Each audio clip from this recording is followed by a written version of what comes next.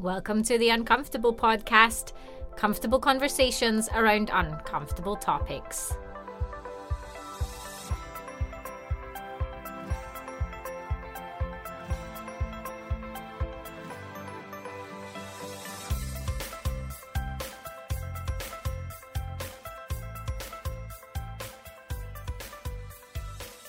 Hi everyone, and welcome to another episode of Uncomfortable. My name is Debbie Roach, and for this episode, I'll be talking about reconciliation with Chastity Davis. Chastity is a mixed heritage woman of First Nations and European descent. She is a proud member of the Clonmanon Nation, located in Powell River, just off the beautiful Sunshine Coast of BC. Chastity strives to keep her sacred First Nations culture, traditions and values incorporated into her modern day life, and she has dedicated her life to facilitate the building of bridges between Indigenous and non-Indigenous people. I really hope that you enjoy this conversation that I have with Chastity and that it's incredibly educational for you as it was for myself.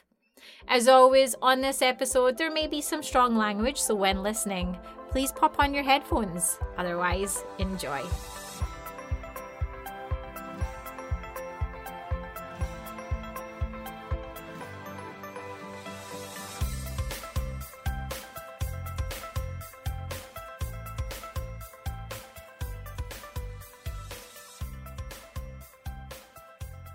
Chastity, thank you so much for joining me on the Uncomfortable Podcast. It's great to have you. Thank you for having me. Happy to be here. Yeah, well, I'm glad it happened. It did take us a few months, but we got there in the end. Yes. I was determined to get you too, because I actually saw you speak, and oh God, I wish I could remember how long ago. It must have been at least a year or over, and it was at the Professional Women's Network event. Yeah. Yes, and that was kind of my first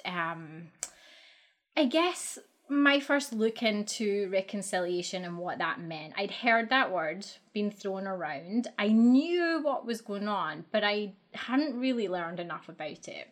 So coming to your event was great for me, because it kind of opened my world and educated me, which I think is needed and is clearly the work that you do. So tell us a little bit about yourself and how you became, this consultant around reconciliation. Sure. I'd be happy to.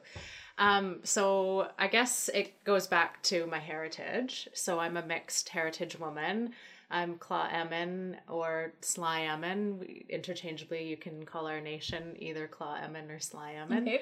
And we're part of the West Coast Salish peoples, and we're interconnected to the Comox, Homoko, and Clahus nations as well.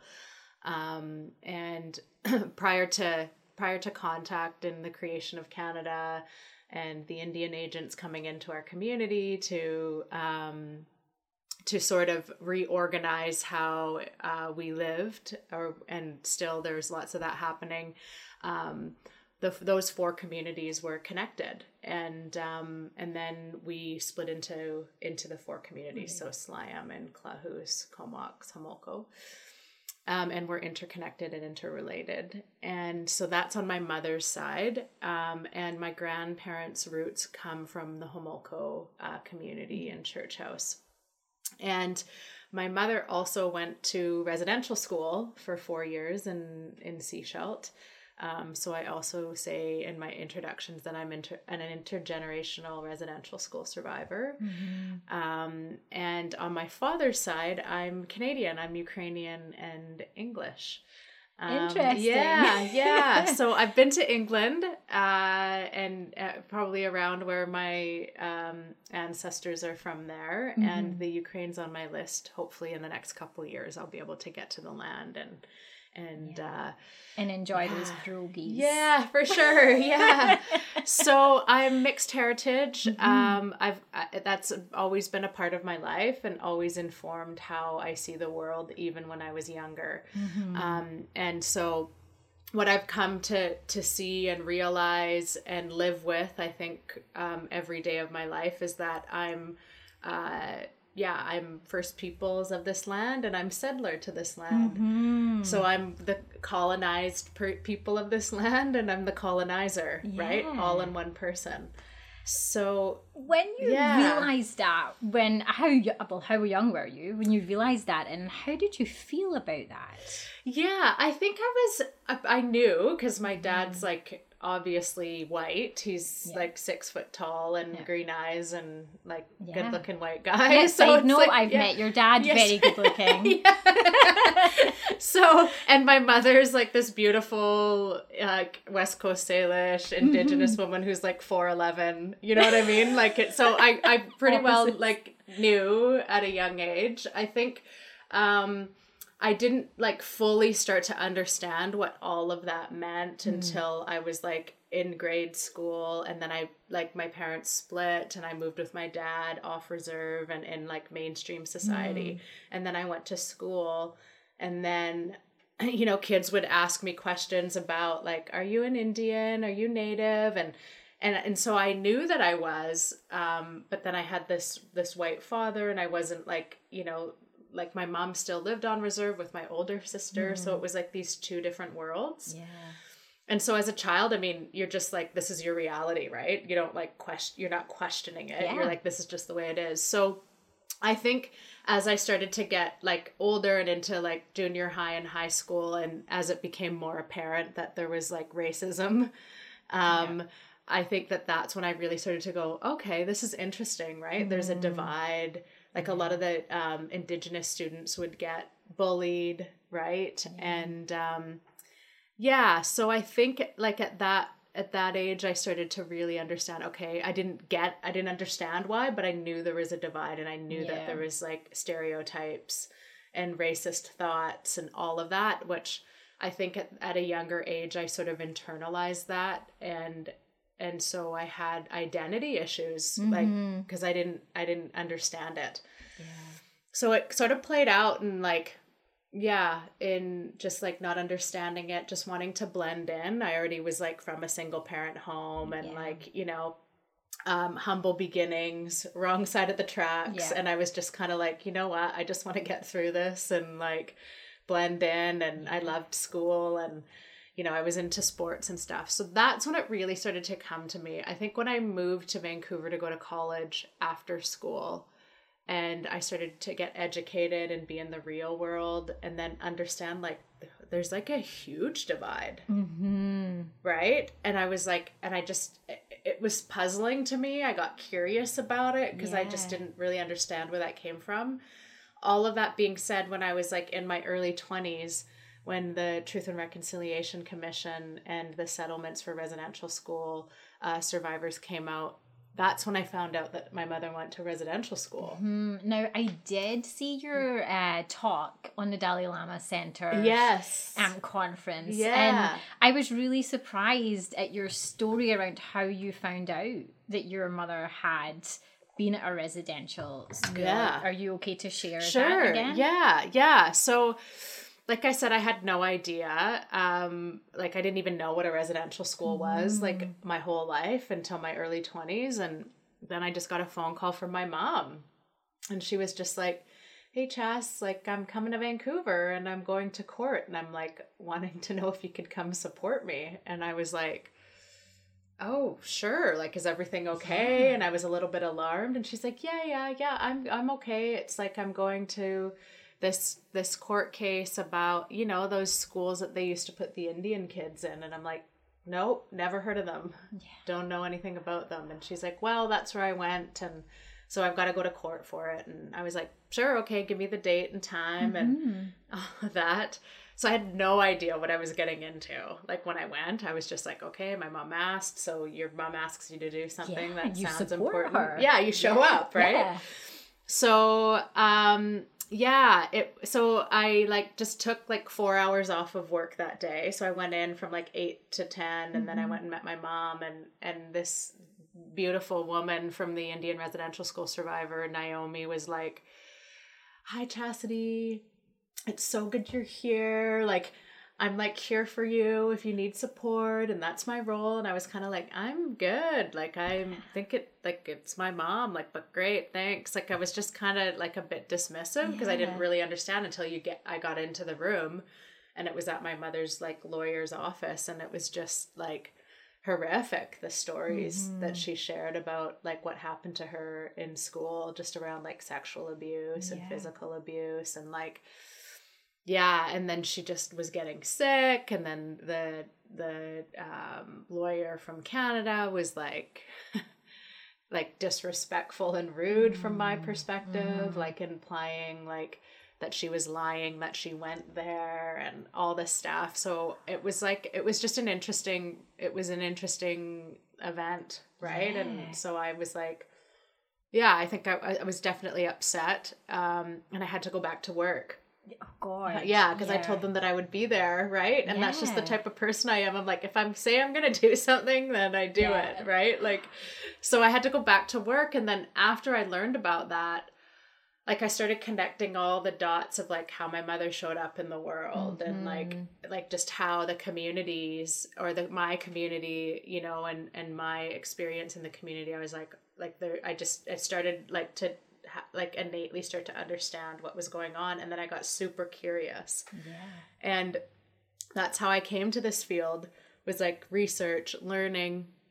I started working in the Indigenous Relations Department at BC Hydro. And so I traveled to like over 100 Indigenous communities. And when you're there, like people just share with you. I heard so many residential school survivor stories, like sitting with elders, getting invited to ceremonies, like listening to the impacts, seeing the impacts, like, and then living and starting to realize like where that lives within me, and like all of that, and like all of the identity issues and just things that like I was affected by. And I was just like, wow, like this is a big deal, and we need to figure out how to work through this as individuals, as organizations, as communities, and like globally, because it's not just like in Canada that this happened to the First Peoples of the land. It's like all over the world, in Australia. The States. And you know, I find it one thing I never really realized was how recently this happened. And in your talk that I referred to earlier, you had mentioned that you're the first generation not to go to a residential school. And I think you're about the same age as me from what you said, and I'm late 30s. And I didn't realize that all of this had happened so recently. And I remember speaking to someone back home in the UK about reconciliation and how there was this movement, and they had said, but didn't all that happen like, you know, so long ago, like, you know, and are we not kind of over it, like one of those quotes, those statements? And I was like, no, actually there's still people alive who, you know, went through that horrible trauma of being at those schools, and your mother was one of them. So it's still so instilled in us because it's just still not that far away, which is devastating to think that there was still a residential school in the early 90s. In 1996, that was when the last residential school closed in Saskatchewan, Gordon's residential school. And so and I think that, you know, the first residential school did open a long time ago in 1831, and the height of the residential school era was probably from like the 50s to, you know, the early 80s. And so, I mean, I don't know how much time we have to get into that history, but it's like, you know, it was legislated by Canada for that if you were an Indigenous child living in an Indigenous community, so on reserve, that it was mandated that you go to residential schools, right? And so there was no choice. There was no choice. It was like, or an Indian day school, which is another similar institution to the residential school. It's just that kids went home at night and didn't have to leave the community, but still similar mandate, right? The mandate of the residential schools was to kill the Indian and the child, which is an aggressive assimilation effort by the Canadian government. So the Canadian government created the residential schools, and then it was largely the Catholic churches that would operationalize them. Okay. And so it was to assimilate Canadian children into, or Indigenous children into the Canadian society. And so detrimental, I think, for generations of that, you know, and so I do cultural awareness training for clients. And so I ask people to really think about that. Like, so say you're in your community, right? And you've got like a couple of children, and all of a sudden, just one morning, you get a knock on the door, and there's an Indian agent hired by the federal government with the RCMP there, and they're just like, we're taking your kids. Right? And if you didn't give over your kids, then you go to jail. Really? Yeah. Wow. So it was a criminal offense not to send your children to residential schools.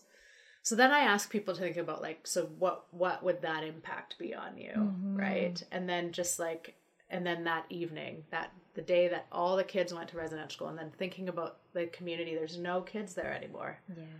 Everybody, it's just adults, and just like what the impact of day after day that would feel like. You don't know where your kids are, you can't reach them. In some aspects, you weren't allowed to leave the reserve without a pass, without being granted a permission to leave the reserve. So just like not being able to reach them. There was no technology back then, right? Like a text, like, how's it going? You know what I mean? You couldn't do that. You couldn't WhatsApp them or Facebook message them. Yeah, so just like, no idea. You had no idea. Maybe they'd come home for holidays. Maybe they wouldn't, right? And it was just like, so, and then growing up yourself, going to residential school, knowing that your children are likely due to that same fate, and you can do nothing about it, right? So generations of that. The science that's coming out around that, around the inherited trauma and the inherited strength and resiliency, is called epigenetics. So if you just Google it, it's like science has proven that we inherit in our DNA the experiences of our ancestors. So that trauma. Yeah, the intergenerational trauma, as well as like just, feeling triggered or certain situations we inherit. On the other flip side of that, we also inherit the strength and resiliency of our ancestors, which is like where I try to draw from, you know, and get curious about the trauma parts too, like what's happening for me right now, like what's my stuff that I need to work through, what's some of my inherited stuff, and how do I navigate that, and how do I use my experience, you know, to share with others, to have some insight, to figure out how we move like shoulder to shoulder together in a more respectful way, so that we're not repeating history. Yes. So what does it mean, like reconciliation, that word, what does that mean to you on a personal level, like very personal? Because I know you kind of go into this a little bit in your talks. So I think, like, just to qualify the word reconciliation, I think what's happened in this country is that it's become politicized. And so when like a word or a concept becomes politicized, a number of things happen, but one of the things that happen that I notice is that like it's like people, it's external to them, right? It's like, here's this whole thing, like 94 calls to action, like residential schools, like all these things that are not, you know, in a positive light. So then if we think about like just the human condition and human nature, is like, well, you know what? It doesn't really doesn't directly impact me. So it's like something the government were doing, right? Yeah, it's like something that like that needs to happen over there. And so I think for reconciliation to really take hold is that the general everyday Canadians need to be interested in and understand what it is, and understand how they're indirectly impacted by it, right? Because it's not only Indigenous people that need to reconcile. It's all of Canada that needs to reconcile. Like, how does that feel that, you know, the early settlers of this country did that to the First Peoples, right? And so just like really thinking about that. So for me personally, you know, navigating through all the different definitions and all of the politics and all of the like, you know, all of the get over it and all of the like, how could we ever get over it? So, and having the perspective of both worlds and actually living in both worlds and understanding where, you know, both worlds are coming from and really practicing empathy and going like, okay, so what's happening here? You know, where is like the non-Indigenous Canadians coming from and where are the Indigenous Canadians coming from, and really being curious about that. And then where am I coming from? So I think reconciliation, what it means to me is a number of things, but how I've tried to enact it every day of my life is to be curious and open and understanding, like, you know, that I am the First Peoples of this land, and really being interested in what that means. And so there's a lot of like things that I do in my own life to understand that, to explore it, to be a part of it. What does it mean to be an Indigenous woman in 2019? And looking back, reaching back, being with elders, being in ceremony, being in sacred spaces, being on the land and in the communities with Indigenous people, and like really trying to understand the Indigenous worldview through my academic studies as well, through my jobs, like where are the challenges, like all of those things. So just really being like mindful, being a witness, participating in all of that like Indigenous worldview and way of being. And then also being in the mainstream world and understanding like what's the values of Canada, right? How have we built this country? What are we centering around?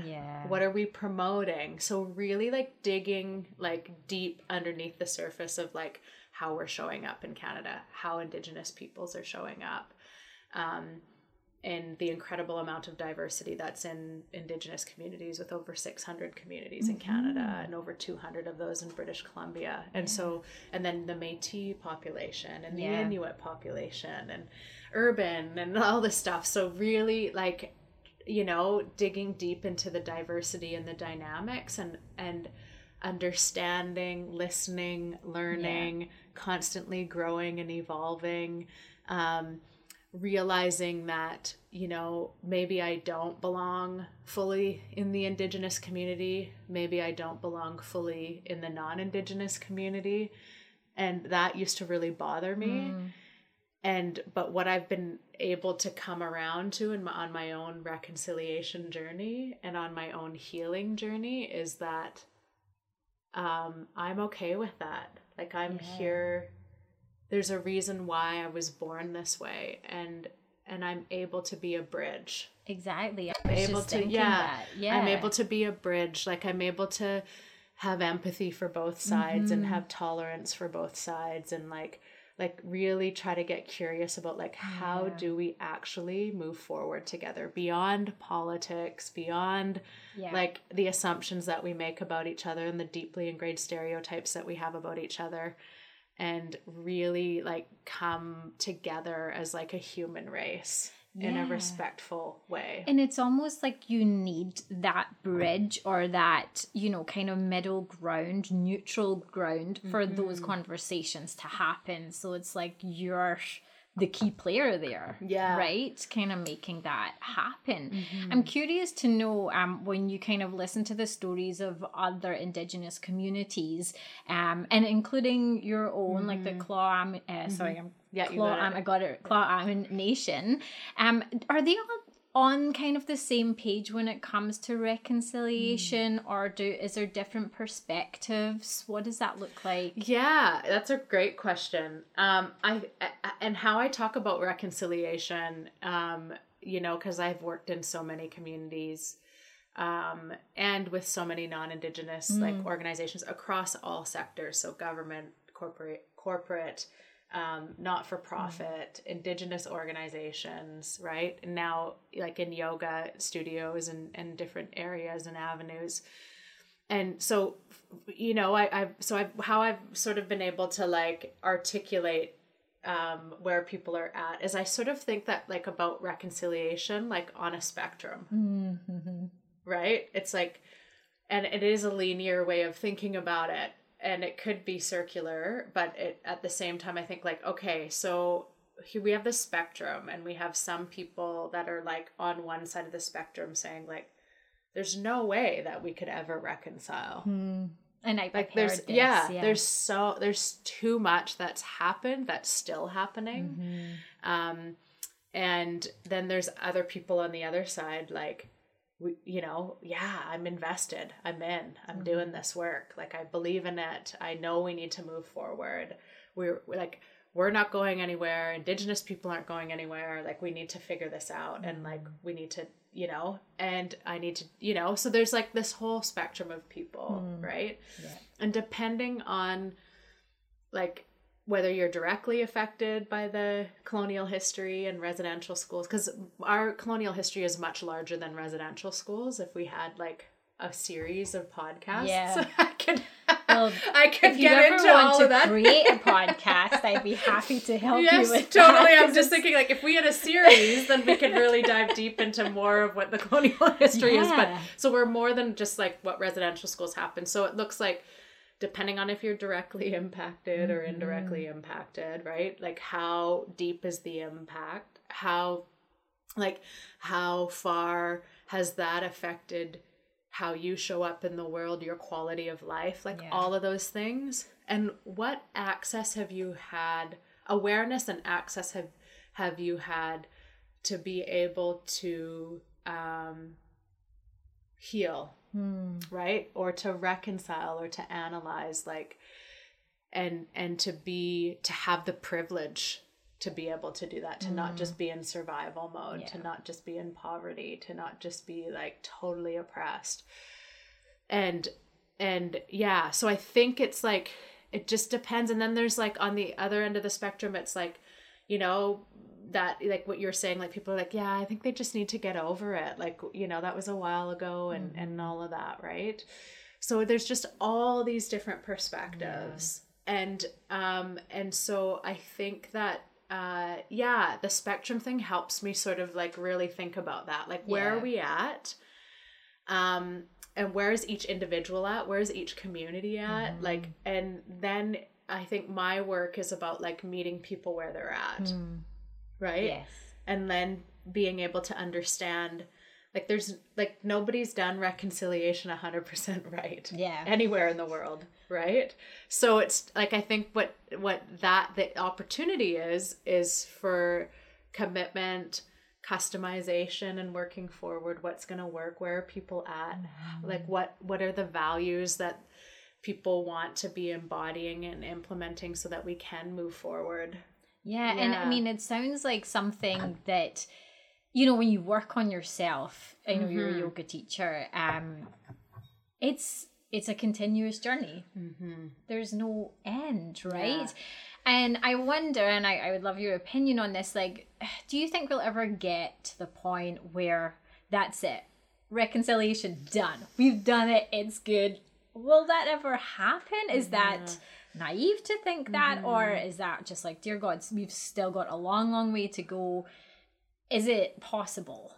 What would it look like? I think anything's possible, but I'm a optimist, right? and I have to be in this line of work. Definitely, it's not like, you know, all sunshine, lollipops, and roses, right? Like you're digging into and going and entering into zones where there's been a lot of effort to cover those up or to not go there, to be in denial that things happened. And so when you're, you know, yourself as an individual, you know, broaching into those areas, you know, it can get messy. And when you're encouraging others to go in those areas, it's like, and most times it's going to get messier before it gets better. So it's encouraging, like, people that like, it's okay. We're gonna like, it's all gonna be okay. We're gonna get through this, and it's gonna get messy, and it might like trigger a whole bunch of stuff in you, and that's good. That's part of the journey. Yeah. Right. And I think there's like in the mainstream and in all cultures, it's like conflict for us is something that like, why would I sign up to go and do that? Yeah. Right. We're trying to avoid that all the time, you know, just from my perspective. Yeah. And, definitely. Yeah. So it's just encouraging folks to like, it's going to get messy before it gets better. And I definitely think that we will get there. I also like to ask people to think about like, you know, that reconciliation is a journey, not a destination. And it's just like any relationship in your life, right? Like, you know, I have a friend, she just celebrated her 25th anniversary with her partner. And I'm like, how did you do that?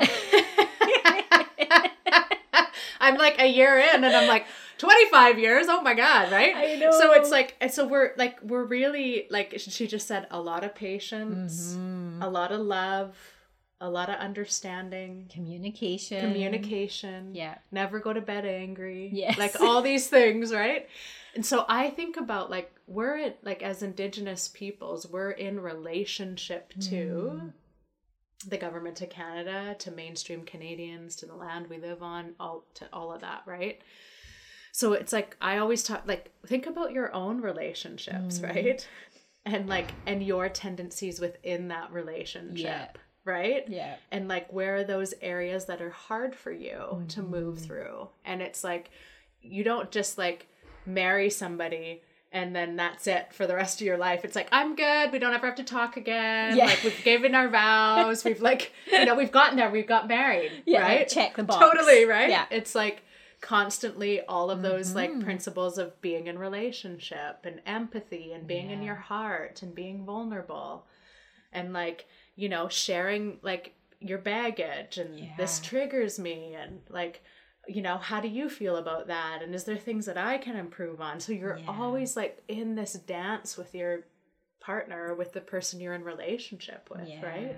And vulnerability is hard. It is. It is hard. Totally, for right? everyone. Oh, Like, yeah.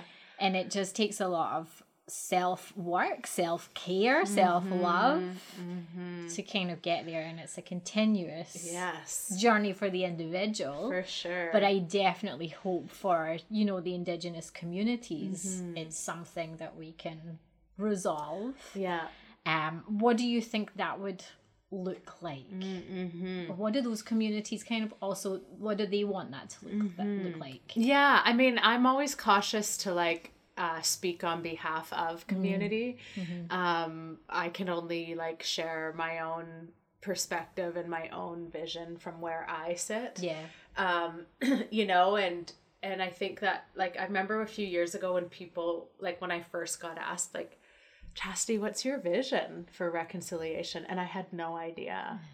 Like I had no idea. And then sometimes like some days I'm still like, I don't know. Right. Like I just know that we need to get through this and it needs to get better. And it's like, and a feeling, it's like, yeah. And so, but you know, there's glimpses of like, that I get like a vision, like visions of, and I think it's really what it looks like to me is that there's been a lot of colonial policies that are wrapped within the Indian Act. So if people are interested about learning about, you know, that the Indian Act, you can just Google and pull up. And it goes through all of the legislative decisions that were made to govern and control every aspect of Indigenous people's lives, from culture to education to healthcare, to languages, to where you could live, where you can't live, all of these decisions that were made on behalf of Indigenous peoples on this land.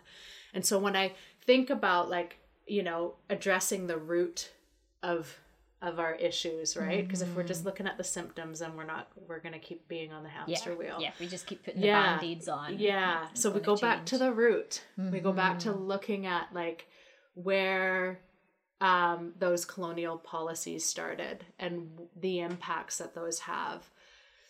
And so when I do that as an individual, I think like, what does reconciliation actually look like? And to me, it's about Indigenous peoples being able to realize their full potential, right? Being able to be who they really are, like freely, not like being governed to told like you're not allowed to speak your language, you're not allowed to practice your culture, you have to live in this reserve, you know, and all of the things that we've been told that we needed to be and do and not do, to have like all of those lifted, all of that colonial, like all of the colonial policies lifted, and then all of the internalized racism lifted, so that we can really fully truly step into our full potential as Indigenous peoples. That's what reconciliation work looks like. Every single Indigenous person in this country is offered that opportunity to fully step into their full potential, and to live like happy, fulfilling, culturally relevant, like culturally rich, on their same land, opportunities as others, and just being able to, like, you know, be happy, to go on vacation, like all of these things that we take for granted when we live in privilege, and that includes me. I know that I'm privileged, right? So that's what it looks like to me. And what, since you've started doing this work, what changes, like positive, let's start with the positive changes that you've seen happen so far? So many, right? And I think we can get caught in like if we're arm's length away to see like, nothing's changed, right? But for me, it's like, I always think that it took us generations to get here, and it will likely take us generations to get out, right? Or to move through.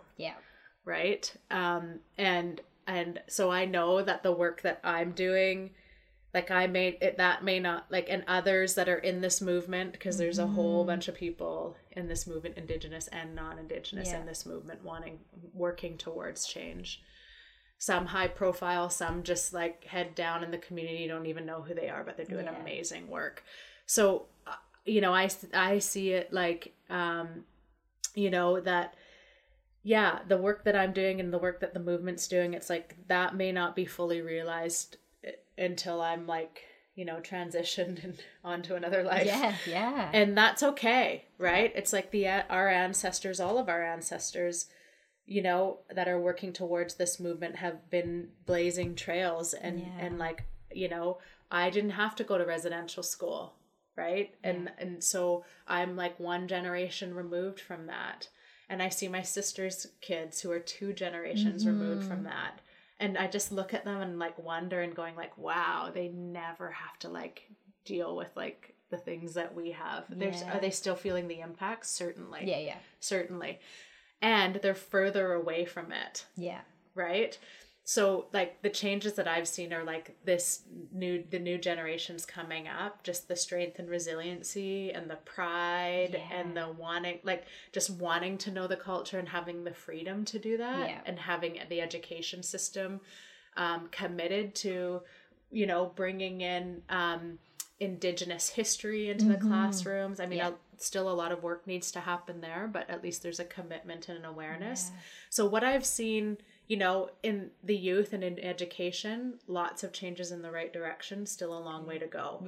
When it comes to government policy, you know, the awareness is there, the rhetoric's there, right? The political will in some parties is there, and they're really wanting to embrace and like figure out how do you do that in a political realm. It takes a long time for things to happen. So there's commitment, and it will take longer than like a few 4-year terms, right? Definitely. Right? So I see that there's like a huge change, I think, especially with like the current federal government and the current provincial government here in BC. Just like, let's do this different. Let's like adopt the United Nations Declaration on the Rights of Indigenous People and actually make legislative decisions on that, right? That's reconciliation, right?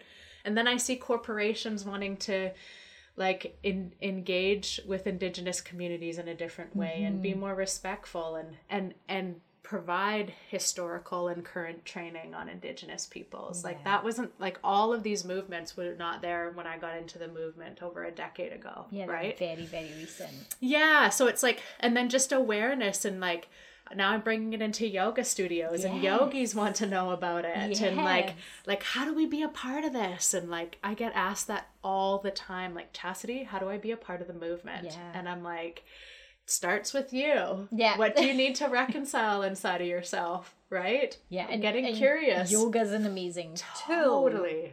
You know, to kind of dig deep and you know, find that out. Again, a lot of work. Yes. And it will take time, but yoga's a great tool for that. Oh my God, huge. And like, the yoga studios and yogis are just the values of yoga, because it's an Indigenous practice from India, are similar to Indigenous practices on this land. Yeah. Right? So it's like there's a lot of value alignment, a lot of like, just it, and it's an avenue, a pathway, entry point, whatever you want to call it, to your own personal work. Yes. Right. And so I love that, because it gives us like the opportunity to slow down and connect with our own body's wisdom, and the wisdom of our ancestors that lives within ourselves, that was proven by epigenetics that we talked about earlier. So I just really, yoga's been a huge part of my own healing journey. And has allowed me the space and time to be curious. And that's one of the principles, I think, of reconciliation, is curiosity and openness, and like slowing down and questioning our thoughts, because we're all colonized, whether we're Indigenous or non-Indigenous. We're all part of a colonial structure and system, and we're all have colonial thoughts. And so it's like yoga allows us to slow down and go, do I really feel that way, or is that just something that is in the environment and I've been told that?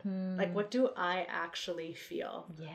Right? Which is a hard question, and I feel I just had a similar conversation on a podcast episode around periods, where it was getting in touch with your cycle to kind of find that power again within you. And just that, you know, making that decision, like, who am I and what is it that I really want? And this sounds very similar. It's, you know, coming back to is this how I feel? And that's hard. It is. And time, you know, not time consuming, but it's lengthy work. It's lengthy work, and it can be quite terrifying. For people, sure. You know, because we've been so trained, as you said, we've been colonized to think a certain way, to do things a certain way, and to kind of change that is scary to a lot of people. For sure. But it needs to happen, and the shift is happening. It is. I just was up in Fort St. John this past weekend doing a workshop called Yin Yoga and Reconciliation, and so we had about a dozen people, and that's what I was saying. I was just like, the whole construct in which we're living in, Monday to Friday, 9 to 5, we're told like how much to weigh, right? What's appropriate to weigh, what our hair color should be, like what type of clothing to wear, like at certain situations, like how you should, like what fork you should use when you're eating. Like it's like all these like rules and construct. And yes, we need to have rules and structure, and totally like get that. Totally get, I have to work, and like Monday to Friday, I have to, you know, I get all of that. And like, but it's also being able to have the awareness to step back from it and go, okay, this is like a system and structure that, yes, I need to be a part of and contribute to, you know, and I can also have agency over my own thoughts, right? And how I show up, and like, and be comfortable, you know, not being a size 2, or like, you know what I mean? And, or like whatever it is, you know, and then when we start to get curious about even like those like really trivial, like it may seem trivial, like that we accept to be true, that we program ourselves to be, it's like, then that's the key, right? That starts to open up the door to like have agency and the courage and bravery to like, what else may not be mine? What else have I adopted that may not be mine? And it's super scary, because it like, you know, I have people who have like been close to me or around me or been part of my work, and they're just like, everything that I believed was a complete lie. And that's super scary for me. Yeah. Right? Like, I don't even know where to start with that. Yeah. Like, all I know is that everything that like I've believed and bought into is like not what I like, is a complete lie. Yeah. So where do I go from here? Yeah. Right. So you kind of feel lost. And then it's stuck at the same time. Yeah. So then it's like, okay, right. So you're like, you want to practice compassion and understanding and being like, you know, yogis talk about being heart-centered, right? And just like be like gentle with yourself and kind, and like it's okay. Like it's okay, right? And you know, it's like baby steps to like change, to make changes, to move away from all of that, right? And just like not putting pressure on yourself to like, you know, and that's same for society. It's like, it really you know, it's like patience and understanding and compassion, and like, and knowing that we don't need to all figure it out in one day or 1 year. It's gonna take time, and being okay with that. Totally. You know? And loving and being compassionate and like, there's gonna be frustration and messiness, and just like, you know, practicing being a witness in that, right? Like, And what do you see is, I mean, that in itself, you know, patience can be challenging, working on yourself can be challenging, but what do you think has been the biggest challenge so far when it comes to reconciliation? Is a couple of things. I think it's like othering.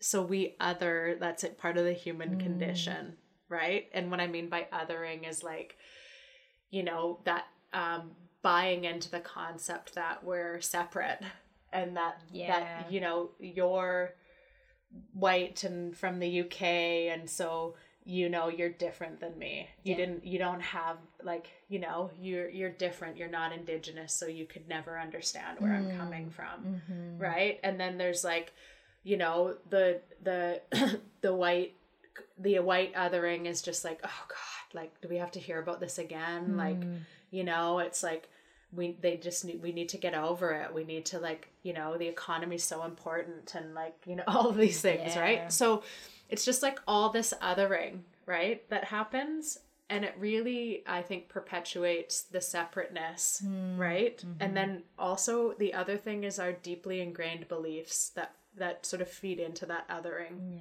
about each other. The deeply ingrained beliefs, the deeply ingrained assumptions, right? And so that's a big challenge, is like, we're assuming like lots about each other. And we do that like even in our own personal relationships, without like, even having a conversation with the person, or, you know, it's like, you know, it's like when you tell someone like, I love you, well, what does that mean, right? Like, what does that mean to you? We don't ask that. We just go, oh, like, he must mean like what I mean when I say I love you, right? So it's like, you know, being able to stop and go like, you know, what does that mean to you, right? Because even though we're all speaking the same language, we have different meanings behind each of those words, and what it actually means and looks like. So I know that can be a little bit abstract, but it's like, that was part of like, is part of my thesis, is like looking at language and like how there's different definitions for things, right? And I think that just being curious again, right? So the deeply ingrained beliefs, the othering. I also think that one of the biggest challenges is the deeply ingrained systemic racism, and how that's so subtle in Canada. I can't speak for other countries, but from my experience. So just like the dominant narrative that all Canadians, whether you're Indigenous or not, are fed about Indigenous people.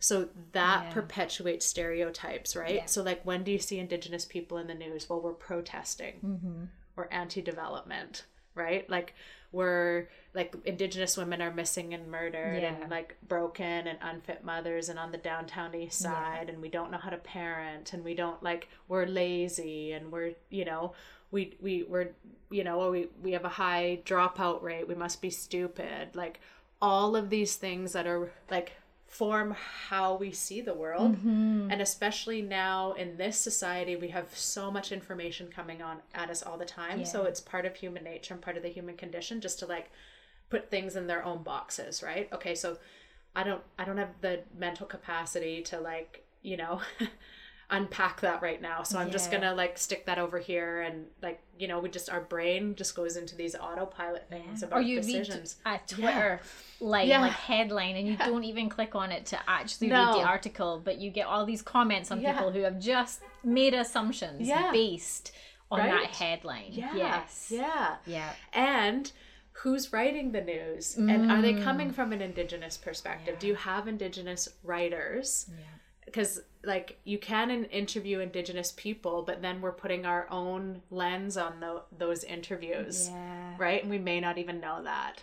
And so I think that it's like really about like shifting the dominant narrative, and that will take time. Just like about some of those subtle messages that we get about Indigenous people in this country, right?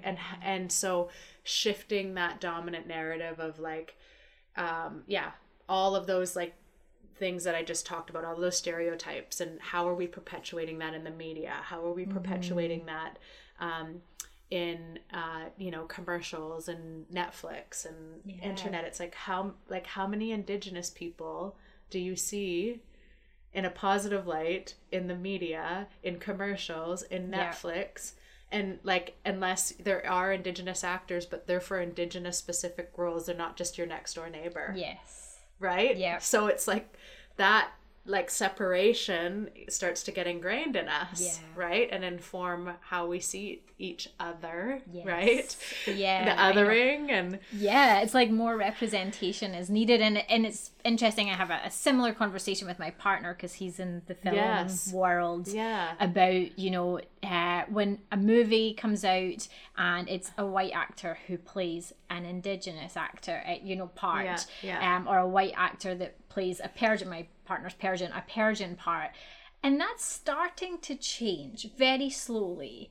Thankfully it is. I would say it could probably change a little faster and should have changed a long time ago. But you're just not seeing that representation. And as you say, you wouldn't put on like a comedy show about, you know, people who live in a place and the neighbor is an Indigenous person.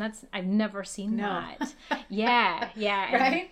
So it's just like all of that informs how we see each other, our stereotypes, our assumptions, our feelings, our values, our thoughts, our principles. All of that is so subtle. And so I really feel like that's a big challenge for us, as like, how do we start to unpack that and move through that and address systemic racism and the dominant narrative, right? And it needs like, it really like that, it's like, everybody working in their own field, in their own sector, towards a common goal. Like, do we know what we want reconciliation to look like as a whole in Canada?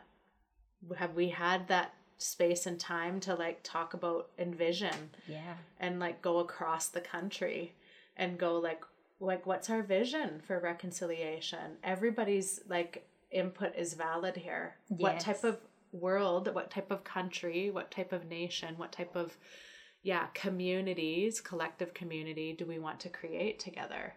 We need to know where we're going, and so that we can like start to figure out how we're actually going to get there. You know? And I mean, that's a great point. We do have the 94 calls of action that came out of the Truth and Reconciliation Commission.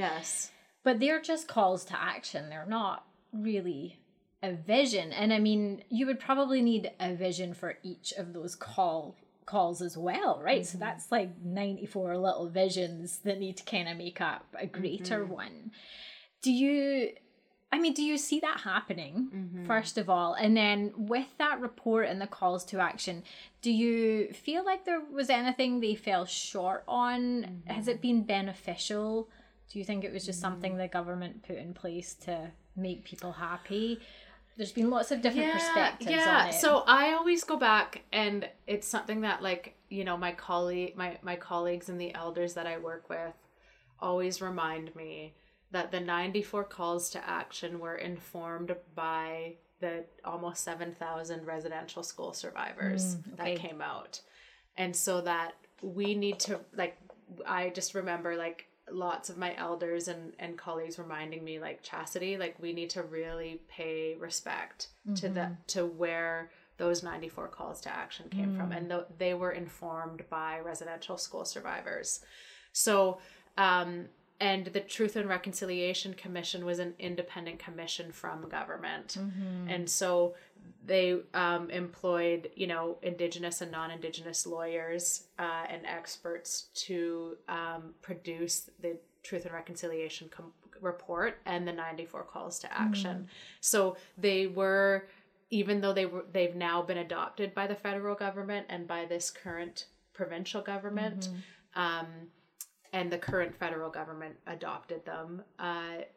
And so even though they were adopted, they weren't government created. Okay. Yeah. So that's separate. really, That's great. So that's really good to know.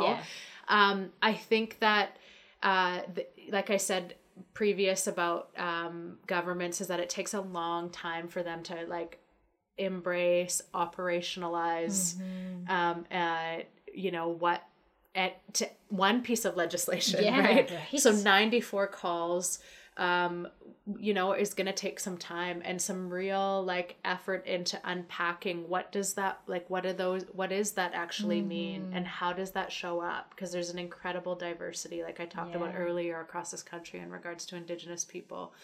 And so I think it's like there needs to be a long-term commitment from government that is like legislated, that holds all governments, so, you know, whether it's Liberal, Conservative, NDP, Green, that's in power, that it's like a long-term commitment for all governments to say, like, we're invested, right? And one model that I contemplated, you know, what might help was like creating a ministry of reconciliation, right? Having a federal minister, and then having that trickle down to all the provinces and territories, and having like ministers of reconciliation, and that are responsible for looking at that, and then working with the ministries. There are other minister colleagues to say, like, you know, we're the hub, we're responsible for this, and so are you. Yeah. Right? How do we work together as ministers or ministries to, like, you know, implement in a meaningful way these calls to action, and really be committed to creating from on the government level a different world, a different way to be, right? And so, you know, I mean, there's challenges within that model, but I just think, like, how do we really start to create the changes so that they're longer than 4-year terms? Yeah. Right? Yeah. And for governments, that's hard because they're like wanting to get elected every 4 years, right? The District of North Vancouver about a decade ago went into a 100-year visioning opportunity. Yeah, lots of people don't know that. And I know that because I was working at BC Hydro and kind of like in and around that work in the sustainable community sector.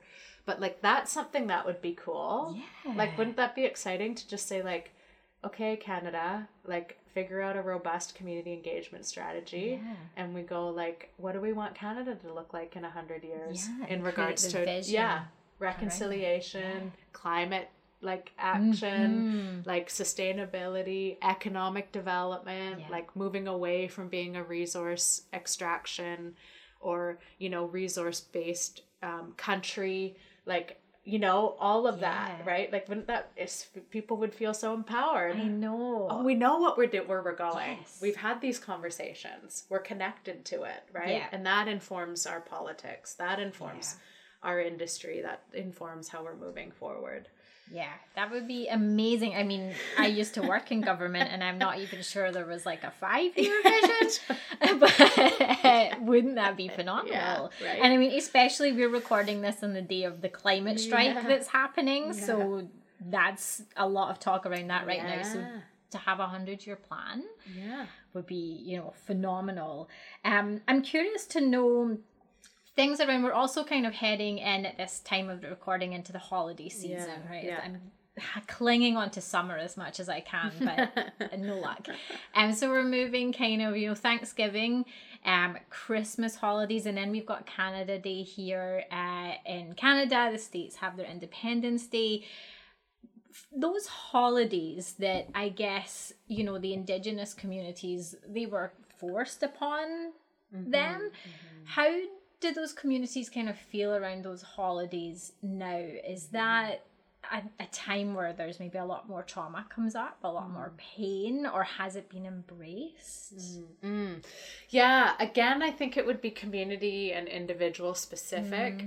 I do think it's a good opportunity, though, to talk about holidays and just like, the Western construct in which we live in and what informs that, right? Yeah. Like what informs our Western construct and our holidays, which is largely, Christian values.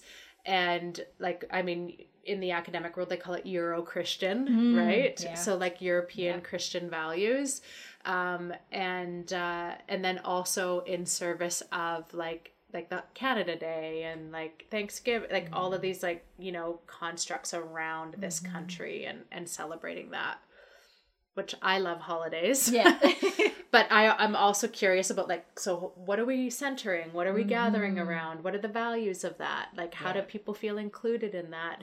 Especially in the amount of diversity of Indigenous people, but also around our immigrant and refugee communities, right? How do we, I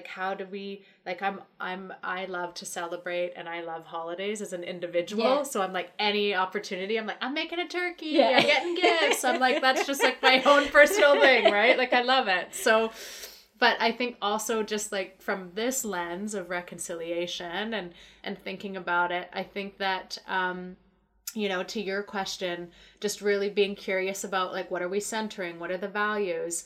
And then from an Indigenous point of view, like our pre-contact, our people, generally speaking, would live seasonally, right? And so it was like, summer we would be harvesting food, we'd be hunting, we'd be gathering, like all of that. Then we come to fall, right? And then that would shift about what we centered and valued. So we were very much in tune with the seasons of where we lived, and that would very much govern how we carried out our way of life in those seasons. And we would have celebrations to and ceremonies to mark those seasonal changes, and gather and have food and share story and be with our families and all of that. So I think that there's similar values in those holidays that underlyingly that some communities can center and gather around that, right? And others are like, I'm not celebrating Christmas, but I'm gonna make a turkey and have my family over. And so it's just like, it's community and individual dependent. I think that some people will get triggered by that, some won't. It's just like where they're at on that spectrum that we talked about earlier. No, that's fair. And also, lately, maybe in the past, 5 years, I've definitely noticed every time I go to an event, there's a land acknowledgement. So it's great that now pretty much, everywhere you go, you see that happening. And at first, I didn't fully understand the first time I'd heard it, what it meant, and it took a little bit of research and educating myself. And I was curious to know, is that something that Indigenous communities are, glad we are doing? Or is it something that they're like, why are you doing that? Like, what was the feeling around those land acknowledgements, and how did they start? So generally speaking, I think Indigenous people are happy that this is happening, feel respected. So where it came from is that just like since contact and since the creation of Canada, a lot of Indigenous people's histories and land have been invisible to the mainstream, right? And have been covered up. So it's like, we both live in Vancouver. Well, this is a city that we call Vancouver, but it's actually Musqueam, Squamish, and Tsleil-Waututh territory that had other names, other rich histories, other stories that were connected to the land, other villages that were connected here, that the everyday Vancouverite has no idea. Yeah. Like we just are like, oh, it's Vancouver. It's like, you know, we have all these buildings and a beach and like, yeah, cool, right? Yeah. And I'm gonna go live my life, and you know, so I think where that came from was an effort to say like, we were here for thousands of years, right? There's a rich history that goes beyond Captain Vancouver being here. Yeah. Right. And so I think that it's like a few things, like you know, there's a rich history here and we're not privy to it. We're not learning it. Yeah. We're not seeing it. We're not exposed to it. There's no awareness of that. Right. And so I think one of the efforts is like, you know, yes, there was a rich history here and we need to acknowledge that. We need to acknowledge that. What does that mean for individuals? Well, it depends on where you're at and your awareness to that. Right. I think the other thing where the land acknowledgement comes from is that depending on where you are in Canada geographically, that a lot of the traditional territories have not been given over to Canada, the treaties aren't signed, largely in British Columbia with the 203 communities here in BC, which is a third of the Indigenous communities in Canada. There's, out of those 203, there's maybe 15 treaties that have been signed here. And so from a political perspective, it's saying like, you know, we've not come to an agreement of you being here on this land. We've not settled the land question. And so, you know, it's an acknowledgement that like, and so when you hear words like the unceded traditional territory, that means that it hasn't been ceded. It hasn't, there's been no agreement here. Right. And so you'll also hear like unsurrendered traditional territory, unceded, unsurrendered traditional territory. So it's just saying like, hey, we've not given you these lands. Right. So it can be a political statement. So as in anything in life, it's multi-layered. Right. And so how they become common practice, I think, you know, I see it more here in Vancouver and where there's more progressive leadership and stuff and institutions, is that there's just like, yeah, we need to acknowledge the land that we're on and the rich history that's here and the ancestors that took care and were stewards of this land for thousands of years prior to us being here. So it you know, it's a multi-layered statement. I think for me, when I give the land acknowledgement, I like to actually say that for me, it goes beyond just like checking a box and, you know, and I think I shared that at the talk that you were at. It goes beyond checking a box for me, that like, yes, I need to acknowledge the territory that I'm on. Absolutely. And for me, it reminds me that that I am interconnected to nature. Right. And that's one very different worldview and value system is from, generally speaking, Indigenous people see themselves as extensions of nature and interconnected to nature. And so when we're acknowledging the land, we're acknowledging that interconnection, right? And in the Western world, we see ourselves as separate from, and just that one separate worldview, what does that allow us to do to the land?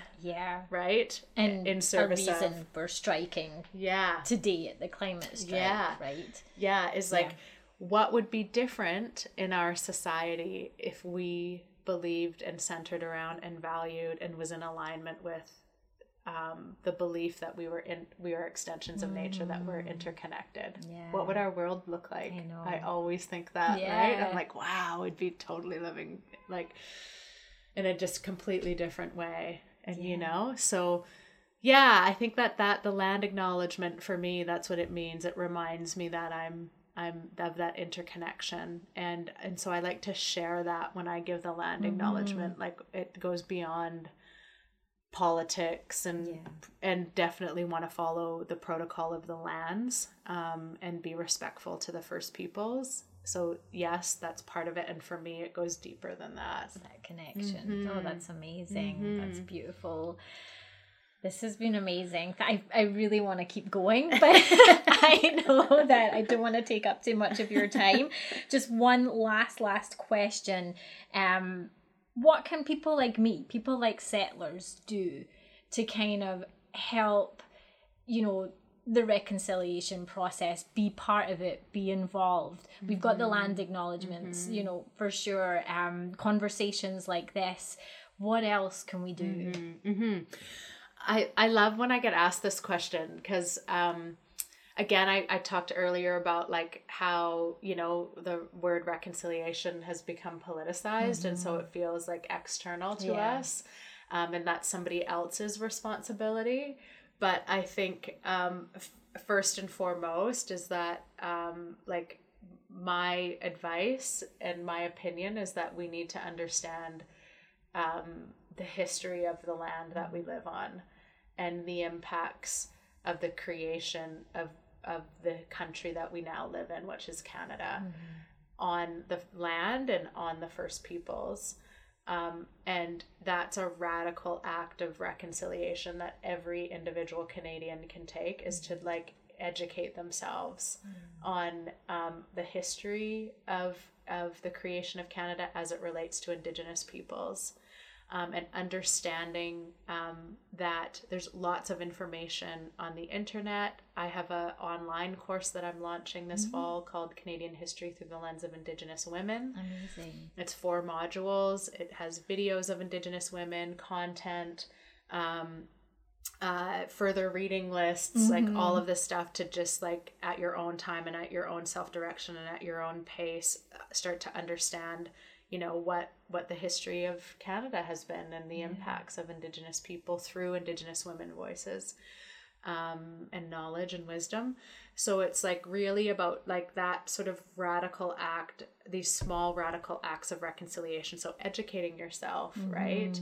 And then sharing that knowledge and being an ally by like, if you hear a stereotype or you see a racist situation, or like, you know, all of that, being able to say, actually, you know, I've done some I've educated myself and this is like what I've learned. And so I'm not entirely sure if that's accurate. Yeah. Right. Like and so just really being like challenging others in your life to think critically about their own stereotypes, their own assumptions. Like those are hugely radical acts of reconciliation.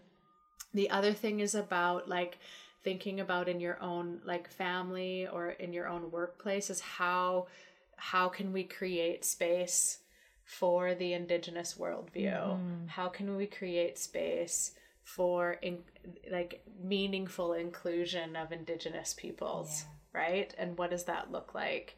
And so just starting to think about like, do we have the Indigenous worldview included in what we're doing, right? And if we don't, how do we go about doing that, right?